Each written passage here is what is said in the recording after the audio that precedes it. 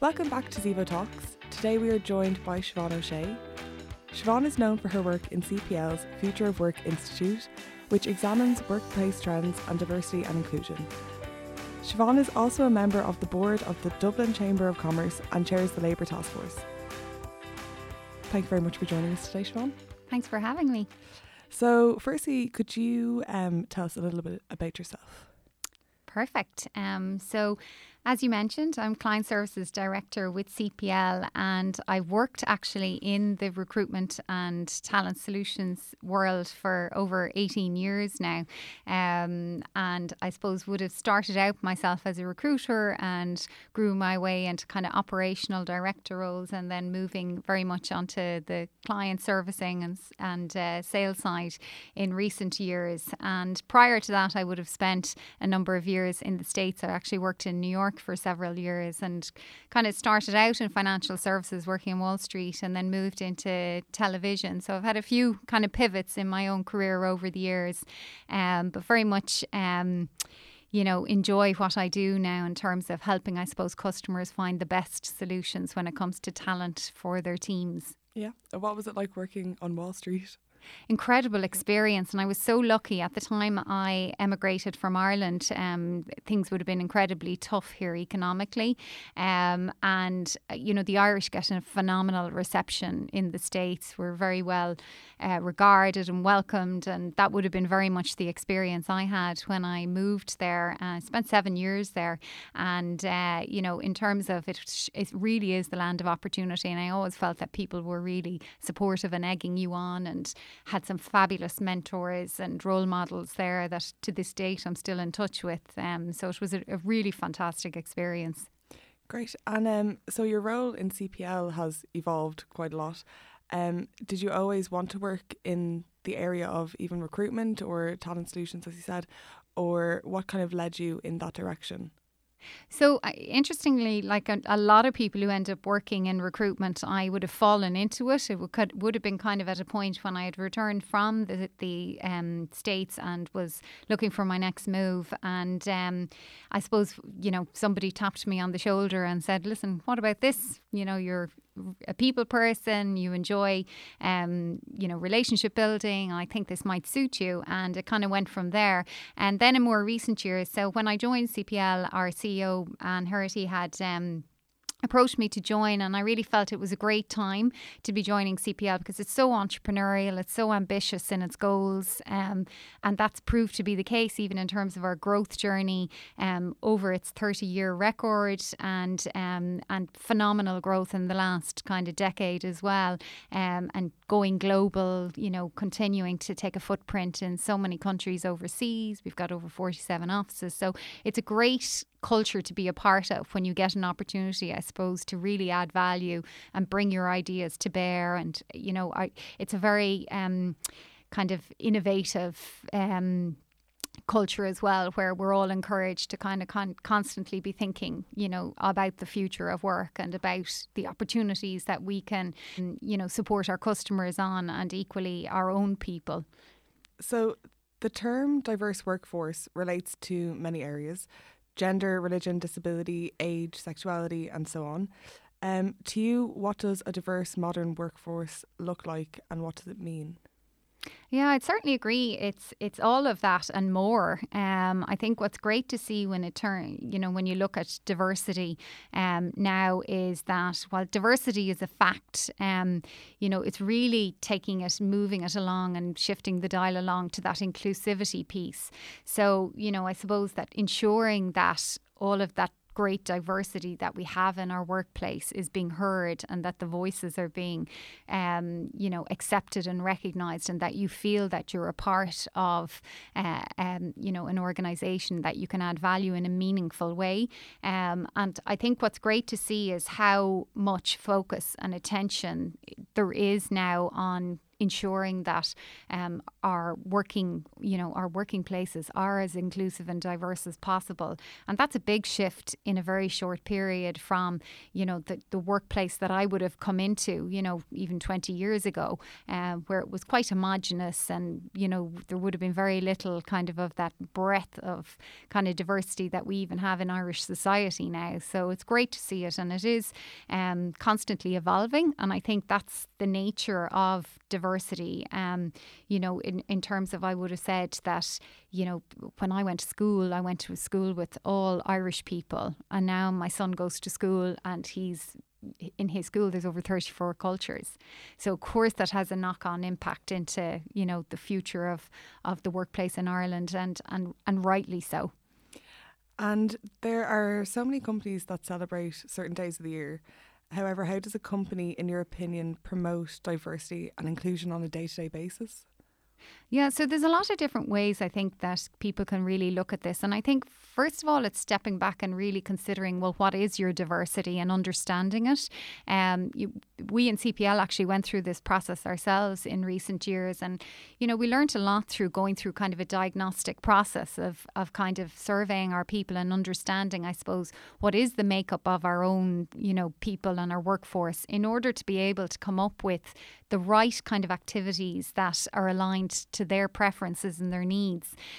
Because I think, companies can be guilty of kind of ticking boxes in order to feel that they're, aligned to a D&I strategy. But really, when you scratch beneath the surface, there's maybe very little substance or connectivity on it to your employees. So I think knowing what is important and what matters to your people. So in some companies, for example, gender balance can be a big priority. Others at the minute, and one that's rising a lot actually, is, the focus on making sure that people who are marginalised, are more included in workplace makeup. So for example, even we do a lot of work with an initiative called Open Doors Initiative, where really they look at people in 3 different cohorts, people with disabilities, people who are long-term youth and unemployed, and migrants, and making sure all those cohorts have an opportunity to do meaningful work and to have gainful employment. So I think, I think there's lots of things that companies can do, but I think it's making sure, first of all, that you're clear on the purpose, that it really is authentic. It's coming from a place of authenticity, because otherwise people will, won't believe in it. And that you pick a few areas that are of most importance and aligned to what will resonate with your own people. And, in CPL, it turned out that we had 6 pillars that we ended up landing on that were of most relevance to our own people, which included things like gender, carers, working parents, generations, etc. So we found that that's made it easy for us then to align programmes of activities against those pillars. Great. The future of the Irish workforce is changing. How we work has changed completely in recent years. Do you think there are little moves organisations can make to future-proof itself? Yeah, absolutely. I mean, without a question, we're in the 4th industrial revolution. Change has never happened so fast. So I think organisations need to be really acutely aware of the importance of continuously evolving, how they treat their people, how they, attract talent, how they retain talent in order to be competitive as possible. And I think there's a lot that companies can do to embrace the trends. And some of the, the current trends that are certainly high on, the radar, I suppose, in corporate life at the minute are this whole move towards flexible and smart working, and being able to really align yourself with, the importance that that's going to have in the future of work. Because I suppose we're all realising now that you don't have to just be at a desk to be productive and to be working, that you can be actually working anywhere as long as you have Wi-Fi. So, and we are seeing that people are, really challenging organisations, I suppose, to offer new ways of working for lots of reasons. It could be to do with, to reduce commuting time, to, and which actually leads to increase in productivity, to just meeting needs of the younger generations who want to work in different ways and more flexible ways. So that would be one thing. I would definitely see a shift towards creating programs for embracing lifelong learning, because the pace of change is happening so fast that the 10-year-old of today is most definitely going to work in a job that doesn't exist yet. So all of us, no matter what generation we come from, need to be continuously honing our skills and, being ready to adapt to this pace of change and transformation that's happening in the workplace of the future. And I think in Ireland, historically, we would have had a low enough lifelong learning rate, but I think it's improving dramatically because there is such a priority and a focus on supporting companies, I suppose, in their activities around this. I think there's lots of little ways then that companies can embrace D&I and embrace, I suppose, new ways of working. And it's everything from really, creating more collaborative working cultures, mixing up your teams, making sure that you're acknowledging people from all cultures, offering training, offering, interventions, talks, all of these types of things that, really matter and resonate to people. And I think, when you look at particularly the millennial generation and Z generation, they put a huge priority on, working for companies that offer programs like good wellbeing programs, good, training and development programs. So if you want to be able to differentiate yourself as an employer, to be able to get that talent in the first place, well, then it's incumbent on you to actually step back and have a very holistic program in place. And we see that through the Future Work Institute. We support a lot of companies around this employer proposition. We're providing services on it, such as the demand now to be able to kind of create those differentiators.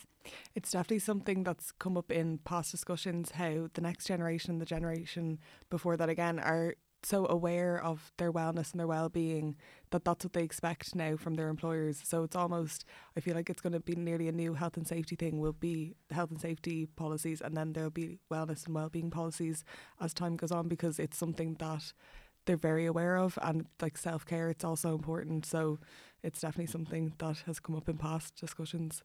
Yeah, and it's great. It's great to see it because, when you look at the stress levels that are prevalent, in working organisations, we have to do something about it. So I think it's looking at that full kind of holistic, overview of all the different elements of well-being to make sure that you're, protecting your people's overall mental and physical well-being, and all the other dimensions of well-being as well. Yeah. So an area that you look at a lot is women in the workforce and the gender pay gap. Employment in Ireland is currently at a good place. So do you think that the gender pay gap is something that may broaden or narrow as the Irish economy develops? Look, I would absolutely love to say that I think it will narrow, and I really hope it will. I think particularly with the implementation of the new Gender Pay Gap Information Bill, which is expected actually to be signed into law this year, it should really help. That legislation is particularly focused on companies with over 250 employees. But we still are, there's still a gap of, it's deteriorated actually in the last few years, of 16% between, male and female pay. So I think when you look at that on an aggregate, of course, we would all want that there's no gap, in as quick a period as time. But it is going to take probably a lot longer than any of us would like because of the systemic reasons for it. And I suppose there's so many different factors that contribute to it, from the cost of childcare, which means that we don't have as, strong and active supports and infrastructures as maybe countries like in the Scandinavia area to help our families to be able to say, okay, the mothers or fathers out there can, make decisions on how they work so that there's better equality. What you tend to see is that, what's typically happened is that the woman is opting into those caring roles, and it means that as a result our workforce participation rate is a lot lower than a lot of European countries. So it's going to require a lot of will and new initiatives, I think, in order to really put meaningful progress on it, because at the moment it's incredibly glacial to see dramatic changes when it comes to things like gender pay gap. And even when you look at the pipeline of talent coming into senior management and leadership roles, it's still it's not at the level it would be in order to kind of bridge that gap anytime near. And even if you look at our board statistics in Ireland are still shocking, in terms of the gender balance is completely out of kilter. And then the balance is, it's as it stands right now, it's about 26% female to male ratio. So, those are all contributing factors that lead into this, gap that we see. But I think there's a lot that organisations can do themselves in even looking how they mentor and sponsor their female talent to be able to encourage them to take on those opportunities that are further up in the food chain, to break down those glass ceilings, and to, with a wider funnel of looking at diversity as well. We know all the research shows that having better gender balance throughout an organisation actually leads to higher growth and returns. So, there's huge commercial and business benefit to doing this as well. I read in November that because of the gender pay gap, women were effectively not earning until January 1st, and I was just shocked. Horrified. So we were essentially working for free because of the pay gap. Yeah. And it kind of really opened my eyes, because you forget that these things are continuously going on, and you hear about it at one point and you're shocked, and then you forget about it, and then it happens again, and it's kind of until it's if it's not in your face. Sometimes I think that we can forget that it's always happening and it still exists. Because in Ireland I feel like we think that we're keeping up, I guess, with European countries and people who are like Scandinavia, I guess, would be the greatest example. We just assume kind of that these things are happening, but they're not. So yeah. No, and it's interesting because we produced actually a piece of research through the Future Work Institute on the gender gap, and we really could see there's so many different factors at play that are to do with even from a young age, our biases that are ingrained in us that are maybe leading to things like a lack of female talent coming into STEM careers, and that starts quite young, so, we're not having the right subject courses available in secondary schools and things like that. So there's systemic reasons that can sometimes contribute to this, the rationale behind the gender pay gap. But, even in terms of the white paper, there is a lot that companies can do. And I think, what is important is that they are actually having a strategy on it to make sure that they're doing everything they possibly can do, I suppose, to switch up the dial. What's great to see is we're seeing a lot of our customers are approaching us actually on D&I, and to see how they can partner with us to help support them, I suppose, in making a difference. And I find that really heartening that companies really care and they want to make a difference. Yeah. So now onto a more personal note. You have an established career and you're also a mother. So how do you find that work-life balance? So, yeah, I'd probably more describe it as a work-life blend for me than balance. I do struggle with the balance thing. I think I'm like most people. And I think given with the, this digital era that we're in, it's very, very hard to kind of completely switch off, I suppose, when you constantly have, access to technology that keeps you connected to your work. And I suppose particularly when you're really interested in your work and you love your work, it makes it hard to switch off as well. But as you said, I am a mum of 2 children. I have a 13-year-old and a 10-year-old. So it's really important to me that they know that they are my number one priority. So I do prioritise things like us having a family dinner together every day and, creating experiences and memories for them that they will, take into their own adult lives. So, we do a lot of, great trips together and, on the weekends we do there's really good quality time together doing whatever. It could be going to the park or going to the cinema. And I think those things are really important to me, that they feel that when I am with them, that I am engaged, that I'm not one eye on the phone looking at a work email, and that they know that I'm present with them. And that's something I'm very conscious of, because I've seen it time and time again how, people are living to work instead of working to live, you know. So, and I think that's really important, and there's a really clear distinction there, because ultimately when you're on your deathbed, what are you going to remember? You know, is it how many hours you put into your work, or is it, you know, the memories you created with the people you love? So I suppose that's really how I try and navigate it. Yeah, I definitely think it's important to have a kind of a switch off when you leave work, that even if you see an email come in, you just don't look at it, because then you're starting this habit of constantly checking emails after work or outside work hours. And I think that if you're not in kind of brain surgery, it's not that urgent and it can wait. I think family time and time with friends and your own time as well is extremely important when you're finished work for the day, and that also has to be seen as work in a way. It's kind of like your work on yourself. So yeah, I think that's a great way of putting it, because I mean, ultimately you need to recharge and be re-energized for the next day. So I think it's a challenge. It is hard, and I think, you know, it takes a lot of discipline, and I do struggle with that discipline. I am, you know, I'm having sneaky looks sometimes at my emails. So so I have to kind of, you know, be very strict with myself and kind of putting the phone down, putting it away, putting it out of sight, and actually having that rigor with my kids as well too, because, you know, equally you can all end up then in this orbit of technology. Wherever you're watching a TV show but no one's watching it, they're just watching their phones. Yes, yeah, exactly. Been there too many times. So something then we ask all our guests is, how do you practice your own well-being? Yeah, so in terms of, for me anyway, there's a couple of ways I practice my own well-being. So I love walking. So my Fitbit friends will love this, but I wear a Fitbit and I have kind of a daily goal that I do minimum 10,000 steps a day. And that's worked really well for me actually in the last few years. At times when I might be tempted to lie on the sofa and I've only hit way less than my 10,000 steps, it might motivate me to get out and go for a walk.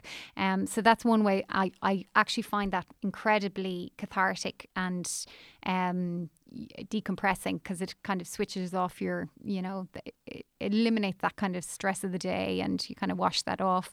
You know, I love spending time on my hobbies and the things I'm passionate about. So everything from painting to traveling. I love traveling and adventure, to spending time with my family and friends, going for a lovely meal. So it's really that flow activity as well. Things like I'm an avid reader. So anything that kind of switches me off, that I can't be multitasking or doing two things at the one time. So the things like cooking, reading, all those kind of activities help me really switch off and kind of reboot. And I do try and give them priority, because I do notice the difference when I've spent times on those things, and they kind of, you know, give you a feel-good factor. And would you say, like, we'll take cooking for an example. I know sometimes cooking can be a task, but I would also really enjoy cooking. And I feel like there's a difference between when you know I'm cooking for my well-being, or I'm cooking as it's a task and it's a necessity. Do you find there's any difference with some of the things that you would do that could be tasks, or it's your well-being, you're doing this for some wellness? Yeah, so I would definitely say the cooking that you do on the weekends, where you have more time and you can be more, you know, spend more energy on the type of recipe that you create, would be something that I would definitely, whereas during the week it's quite maybe a little bit more functional, but I find that just the process of maybe cutting the vegetables and getting the prep done and, you know, the whole system is a real demarcation between your working day and now your evening, your personal time. So, you know, for me, I think it's all good, because it's all kind of, you know, stuff I enjoy. But definitely I would say that the baking or that on the weekends is a more zen process than the midweek cooking. Great. Thank you so much for joining us today. Thank you. Thank you. Thank you for listening to another episode of Ziva Talks. We would like to thank Siobhan for joining us today. Siobhan has clearly made great strides to invest in Ireland's future of the workplace. Her work has made the Irish workforce more future-proof and has developed the quality of well-being. Tune in next time to listen to more influential people making positive changes in Ireland.